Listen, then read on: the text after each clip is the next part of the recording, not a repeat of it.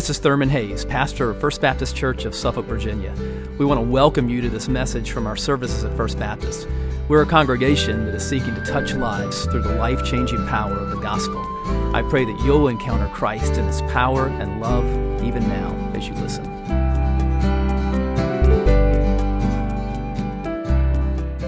Well, as we prepare to come to the Lord's table today, I want us to look at Romans chapter 5. If you are new today, we are in the midst of a study of Romans. We are walking through Romans verse by verse, chapter by chapter.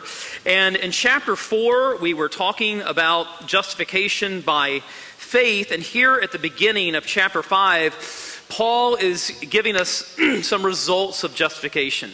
He's talking here about, in Romans 5, verses 1 through 5, about what justification brings. What happens when we are made right with God through faith in Christ? What does justification bring into our lives? What are the blessings that justification brings? So we're going to talk about that today. Romans chapter 5, and we're going to look today at verses 1 through 5. If you'll find that in your copy of God's Word, or we have Bibles available to you in the pew if you want to follow along with one of those. But let's stand in honor of God's Word as we look at it together.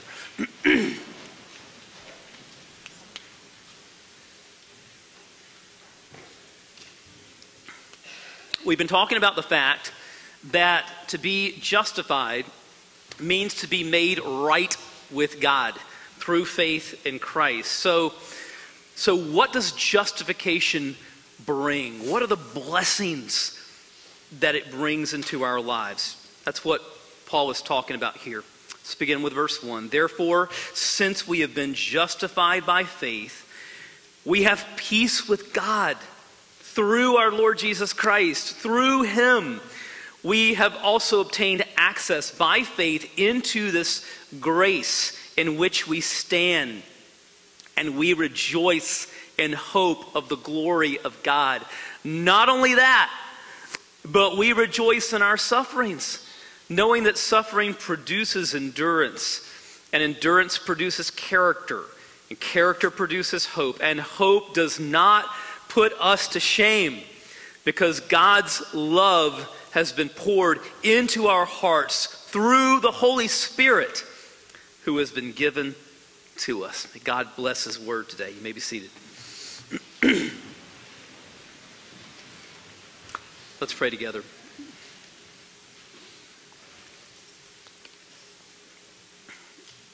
Father, we thank you for the gospel.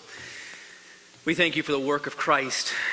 We thank you that through faith in Him, that those of us who are here today who are believers have been made right with you, and we thank you for the unspeakable blessings that brings into our lives. And so, Lord, today as we rejoice in the gospel, we pray that your Holy Spirit would open our eyes to see afresh the blessings of justification by faith. And Father, I pray for anyone here today that has not yet placed their faith in the Savior, that by your Spirit you would open the eyes of their hearts today to see what a Savior Jesus is, and that you would give them the grace to turn and to trust in the Savior and to enter into what it means to be justified and enter into the blessings that come with that. So, Lord, speak to us now through your word, we pray. In Jesus' name, amen. Mary Poplin was a university professor in California, and she described herself as the poster child for the category spiritual but not religious. Mary says, I was seeking happiness, self-fulfillment, freedom from restraint, all the while deluding myself about my own goodness. And yet in certain moments I could see glimpses of who I really was. I was not growing freer. My heart was growing darker. And then one night in 1992, Mary had a dream about the Last Supper. And she says, when I looked into the eyes of Jesus, I grasped immediately that every cell in my body was filled with filth. Weeping, I fell at his feet. But when he reached over and touched my shoulders, I suddenly felt perfect peace. God works through the Lord's Supper to touch lives. Sometimes he even works through dreams about the Lord's Supper to touch lives. And the Lord's Supper is for people who have been made right with God, justified by faith in Christ. And so we're talking today about the results of justification. We're talking about what justification brings. Paul shows us that here in these first 5 verses of chapter 5. The first thing that justification brings into the lives of believers is peace with God. Peace with God. Verse 1, he says, "Therefore, since we have been justified by faith, we have peace with God through our Lord Jesus Christ." Now, the peace with God that Paul is talking about here in verse 1 is different from the peace of God, which he talks about in Philippians 4. So there, Paul says, don't worry about anything, but pray about everything. And the peace of God, which passes all understanding, will guard your hearts and your minds in Christ Jesus. In other words, when we choose to pray about things rather than worrying about them, we experience the peace of God.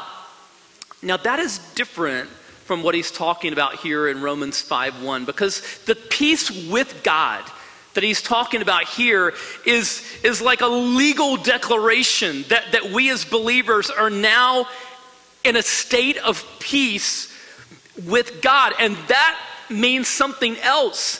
It means that if we have not placed our faith in Jesus, then we are not at peace with God, no matter how much we try to convince ourselves that we are. If you do much air travel, you know that kind of one of the most anxiety-producing things for passengers on commercial flights is turbulence. But what we need to understand when turbulence happens is that although it may be uncomfortable, really to the pilots, they know it's actually not really a big deal. Patrick Smith is a commercial pilot who flies the Boeing 757 and 767, and he writes this about turbulence. "Turbulence is an aggravating nuisance for everybody, including the crew, but it's normal. It is a convenience issue, not a safety issue. The pilots aren't worried about the wings falling off. They're just trying to keep their customers relaxed and everybody's coffee where it belongs. And the worst of it, you probably imagine the pilots in a sweaty lather, the captain barking out orders and hands tight on the wheel. Nothing could be further from the truth. While the passengers are fretting about the turbulence, the pilots are having a casual conversation about their morning orange juice." So just remember, the next time you're flying and you feel turbulence, just remember, this is not as bad as it seems. But listen, if you don't have Christ, then things between you and God are actually much worse than what they seem. Because you may try to convince yourself that things are okay with you and God. I mean, I've had people that don't yet know Christ to tell me, "Hey, I'm good with God." Really? Is he good with you? That's the question. And you see, the text here says that we have peace with God through our Lord Jesus Christ. And that means that without Christ, we are not at peace with God, no matter how much we try to convince ourselves that we are. Without Christ, our sins are unforgiven. And sin has to be dealt with. God is holy. God is righteous. He can't sweep sin beneath the rug. It has to be dealt with. And listen, here's the deal. Your sins are either going to be dealt with by you forever in hell, or you're going to turn to the one who dealt with your sins on the cross. That's the crux of the matter. Do you know the one who dealt with your sins on the cross? Have you turned to Jesus and trusted in him and his finished work for you? Do you have a Savior? With Christ, we are at peace with God. What a blessing. Second, since we've been justified by faith, we are standing in grace. Standing in grace. Verse 2, through him, through Christ, we have also obtained access by faith into this grace in which we stand, and we rejoice in hope of the glory of God. You know, one of the things that people, when they're happy in their jobs and when they're happy like with their boss, I mean, one of the things that they say is, you know, they say this about their boss. They say, I know where I stand with her, you know, or with him. Like there's a sense, they're honest with me, and you know, I know where I stand. In dating relationships, people like to know where they stand. A while back, I kept seeing on social media like this acrostic hashtag CTR. And I think I probably had to ask one of my daughters, you know, what that was all about. I heard of CPR, not CTR. And they explained to me that CTR means clarify the relationship. Okay? So if you've been out with somebody a couple of times, then the question comes up, what are we? Like, are we boyfriend and girlfriend? Or are we just friends? What are we? Clarify the relationship. Well, the most important CTR that you better understand in your life is with God. Where do you stand with God? Where does God stand with you? God says that if you know my Son, then you are standing in my grace. I am for you, not against you. I love you and I accept you. I've adopted you as my own beloved son or daughter because of the work of Christ. That's reality for you if you know Jesus. You are standing in God's grace. His unmerited favors is poured out for you. You're his child. And furthermore, you have access to him as your father. Some of you work in the military or in government offices, or things related to the defense industry. And some of you probably have, like, there's levels of access where you work. And some of you might even have a card or a code that gets you into certain places that where if a person like me were to just kind of walk in off the street and try to get into those places, it would say access denied. What gives sinners like us access to a holy God who hates sin? It's only Jesus. The only way that sinners like us can ultimately have access to heaven is through the work of Jesus. This is a picture of Billy Graham's tombstone, and I love this. I love the humility and the rugged simplicity of this stone, and I love what it says at the bottom. It just says, preacher of the gospel of the Lord Jesus Christ. I just love that.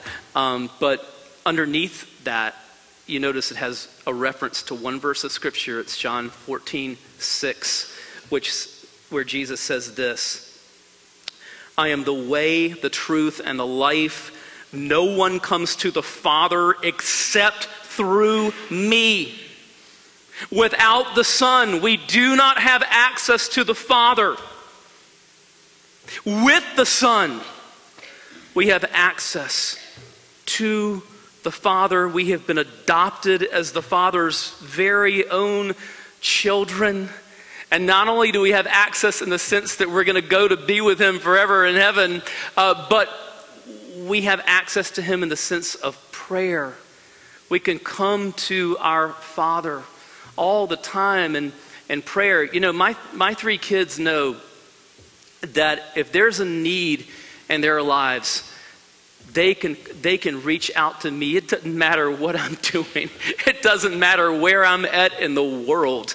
If they're trying to get a hold of me and it's technologically possible for them to do so, they know I'm going to pick that phone up, and they know that if they have a need, I will move heaven and earth if I can to help them. But listen, as a believer, you have a Father who can literally move heaven and earth to help you. You have a Father who spoke this world into existence, who has all authority in heaven and on earth, and he loves you. He loves you as his child with a perfect love, and you have access to him 24/7 because of the work of Christ. We as believers are standing in grace. We have access to our Father. Third, rejoicing in hope. Rejoicing in hope. Now, joy is a pervasive theme in Paul's letters. I mean, we see it like in Philippians. It's just 4 short chapters, but we see forms of the word kairo or joy 16 times just in the 4 chapters of Philippians. Joy is all over the place in Paul's letters. And yet we know that when he wrote that, he was suffering. A lot of times he was in prison, or he was constantly being persecuted. The gospel he was writing to people who were suffering and who were being persecuted, and yet he was saying, as believers, listen, we have a joy that transcends circumstances. I mean, where does that come from? First of all, we know that Jesus is coming. We know Jesus is coming. So he says at the end of verse 2, and we rejoice in hope of the glory of God. That is a reference to the second coming of Christ. And so we can rejoice because we know that no matter what our trials are in this old broken world, we know that Jesus is coming again. We know that the glory of that is going to absolutely just overwhelm any suffering that we have been through in this life. When we get to chapter 8 of Romans, we're going to see that he says there in verse 18, I consider that the sufferings of this present life are not worthy to compare to the glory that is going to be revealed to us when our Savior returns. And so we have to look through our sufferings to our certainties. Look through your sufferings to your certainties. And one of your certainties is that Jesus is coming again, and that the suffering that you're going through is very temporary. Jesus is coming. Your forever destiny is to live with him in a new heaven and earth with a glorified body forever in a world without suffering or sin. Praise God. Like, so, we know that, like, that's our future. So we've got to look through the sufferings of this life to the certainties of what lies ahead in the return of Christ. And that's the source of our hope. He says we rejoice in hope of the glory of God. So the word hope in the Greek New Testament is different from the way that we use hope in modern English. When we talk about hope in our culture, we're talking about something that we wish for. It's like something that might happen or might not happen. We hope for it. When you read hope in the New Testament, it is a very different meaning. It is a hope-filled certainty. Hope is not in doubt.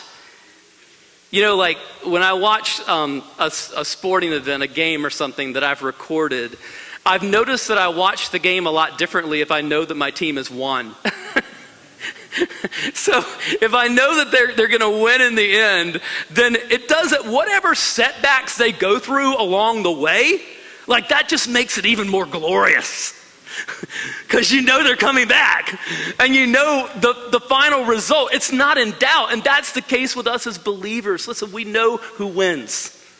We know Jesus is coming again. We know that we're going to be with him forever in glorified bodies, okay? And so the return of Christ, we rejoice in hope of the glory of God, the glorious return of our Savior. There's another reason why we can rejoice throughout all circumstances, and that is because we know that our sufferings are not meaningless. We know our sufferings are not meaningless. Look at what he says in verses 3 and 4. He says, not only that, but we rejoice in our sufferings, knowing that suffering produces endurance, and endurance produces character, and character produces hope. So he says here that there's like this chain reaction when we approach our sufferings in a godly way. He says we can rejoice in our sufferings. Not that we rejoice for our sufferings, that would be masochistic, but we can rejoice in them. Like we can have this joy even as we're going through these things because of what we know. And he tells us what we know here. We know, first of all, that suffering produces endurance. Paul says in 2 Timothy 4:7, I have fought the good fight. I have finished the race. But what kind of race are we in as believers? It's not a sprint. It's a marathon. In fact, it's like an ultra marathon. This is really important for us to remember, guys, because we live in a culture that really doesn't value the virtue of endurance the way that the Bible does. We live in a culture where we want like instant results, like microwave results. I think about like we're watching, many of us are watching the NCAA basketball tournament, college basketball. And I was thinking about like who are the three greatest coaches in college basketball history. That would be John Wooden of UCLA, Coach K of Duke, Dean Smith of North Carolina. And I was thinking, what do all three of those men have in common? If they if like they were beginning their tenure at their schools in today's culture, they would probably be fired within the first few years. You know why? Because all three of those coaches lost for several years before they started to win. But beneath the surface, they were building something great and something enduring. You know, even if you couldn't see the quantifiable results yet, good things were happening beneath the surface. We just live in this culture where we don't prize the virtue of endurance, and so we bail on things, and we bail on marriage so quickly, and just things where God has called us to endure through tough times. And if we don't endure, then we don't get to experience the development of our character, which is what he talks about next. He says, endurance produces character. Now, character in Greek means testedness. In fact, you could even translate the word that way. Endurance produces character, or this kind of testedness. And again, if you want to use like a sports analogy, you think about the NCAA tournament. If I were a coach and I were going into this tournament, I would want a team that's been tested. I would not want a team coming into the tournament that's kind of like just sailed through their regular season and blown out everybody and never been tested, because that's a recipe for disaster in the tournament. You know, you want a team that's had to go through some difficulties and who's been tested, because that's going to make them better down the road when it really matters, right? And see, God tests us as believers, not to make us fall, but to teach us how to stand, to strengthen us. And so endurance produces character, and then what does he say? Character produces hope. I love what New Testament scholar Doug Moo says about hope here. The Christian who responds to sufferings with a proper attitude will find at the end of the line that hope has been strengthened.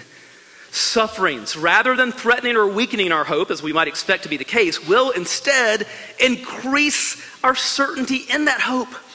Hope, like a muscle, will not be strong if it goes unused. And so, sufferings present us with an opportunity to take our eyes off of our circumstances and all of the earthly things that we depend upon for hope, and instead put our eyes on the God who is greater than our circumstances and greater than any problem that we face.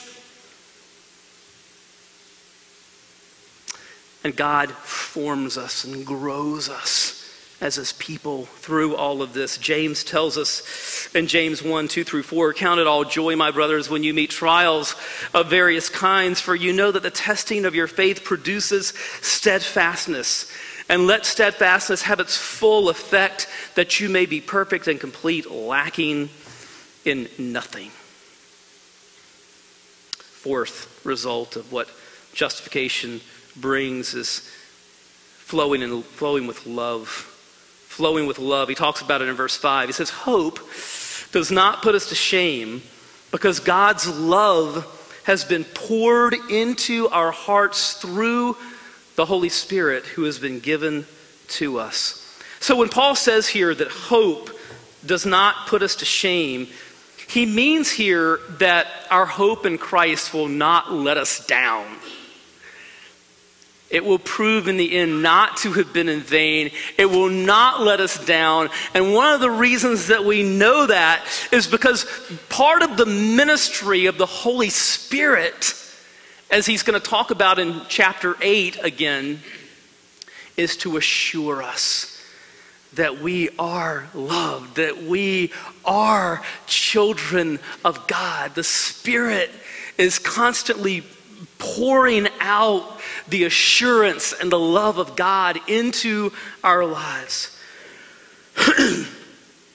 And one of the means that the Spirit uses to do that is what we're going to experience in just a few moments: the Lord's Supper. The Lord's Supper is a means whereby the Holy Spirit pours out God's love into our lives, because it's here that we remember that Jesus' blood was poured out on a cross for sinners like us.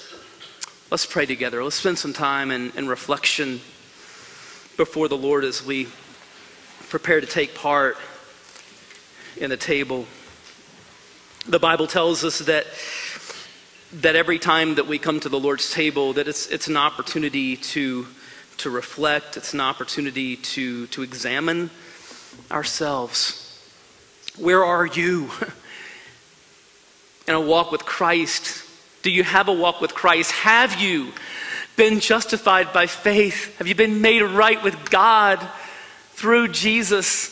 Have you turned to Jesus? Have you repented of your sin and trying to do life your own way apart from Jesus? And have you turned to Jesus and welcomed him into your life as Savior and Lord? Have you placed your trust and your confidence in what Christ has done for you on the cross and in the resurrection? Is that where your confidence is? If not, turn to him now. We sung it earlier, the Savior's arms are open wide to you. How much does Jesus love you? Look at the cross. Turn to him now. Say, Lord Jesus, I believe you died for me. Forgive me of my sins. I turn from trying to do life apart from you, and I turn to you, Lord Jesus, and I receive you as my Savior and my King. I ask you to come in and take control in my life. I acknowledge my sin. I know I don't deserve to be saved, but I believe that Jesus died for me. I believe his blood was shed for me. And I believe that he was raised, and right now I want you to come into my life as my Savior and Lord. Call out to him now. If you're here today as a believer, how's your walk with the Lord? How's your fellowship with the Lord? How's your fellowship with brothers and sisters in Christ? This is a time for us to come before the Lord and evaluate these things.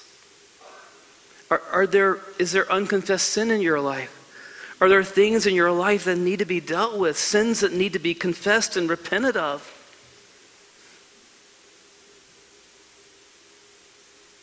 Are there relationships in your life that are broken? The Bible says, as much as it depends upon you, seek to be at peace with all people.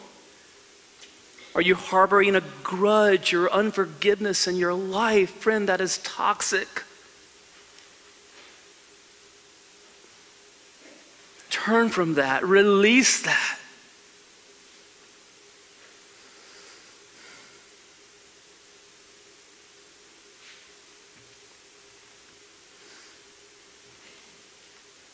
And so, Lord, as we prepare to come, we do confess just the things in all of our lives that we need to turn from, because we don't want anything hindering our intimacy with you. We don't want sin clouding our hearts, Lord. We just want our walk with you to be right. And so, Father, we come to you now, thanking you so much for a Savior. We know that none of us is worthy to take part in what we're getting ready to take part in. We know that it's only through Jesus. It's only through his perfect righteousness. It's only through his shed blood that we have access to you. But we praise you that because of the work of Christ, that you have adopted us as your beloved sons and daughters, that we are standing in grace, that we have peace with you, that we can rejoice in hope, all because of the work of Jesus. And we remember his work now as we take part in this table. And we pray it in his name. Amen.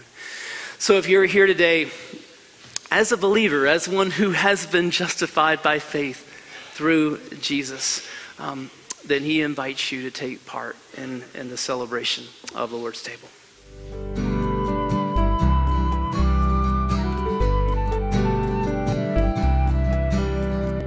I hope you've been blessed by this message. Christ is the answer for every need, now and for all eternity. As someone once said, Jesus plus nothing equals everything, and everything minus Jesus equals nothing. Have you trusted in Jesus as your Savior? If not, why not now? His arms are open wide to receive you. It may help to pray a prayer like this. Father, I know that you are holy and that I have sinned and fallen short of your glory. I know that you are a righteous God who must punish sin, but I believe that your Son Jesus took my punishment for me, died in my place, and rose from the dead so that I could have eternal life. Right now, I turn to Jesus and trust in his finished work for me. In his name I pray, amen. You know, the Bible says this in John 1:12, to all who did receive him, who believed in his name, he gave the right to become children of God. And that means that if you've received Christ, God has adopted you as his beloved child, his very own son or daughter. Just imagine it. Almighty God, the Lord of this universe, the one who possesses all authority in heaven and earth, is now your loving Father, and you are his child. You say, I love him. How can I honor God with the rest of my life? Well, when you love someone, you want to spend time with them. We get to know God through his word, through prayer, and through his people. I would encourage you to pick up a copy of the Bible and begin to read it. Begin to pour out your heart to him in prayer. And find a church family where the Bible is preached, where Christ is exalted, and where his love is flowing. If you're local, I want to invite you to the church I pastor, First Baptist Church of Suffolk, Virginia. I'd love to meet you and help you in your Christian journey. I would love to connect you to some other people who love the Lord and who would love you too. Come to one of our services. Be sure to speak to me before or after the service. Maybe you live outside our area. I'd love for you to write me. My email is pastor@fbcsuffolk.org. Tell me what God is doing in your life. If you have spiritual questions I can help you with, please let me know. We're on this journey together.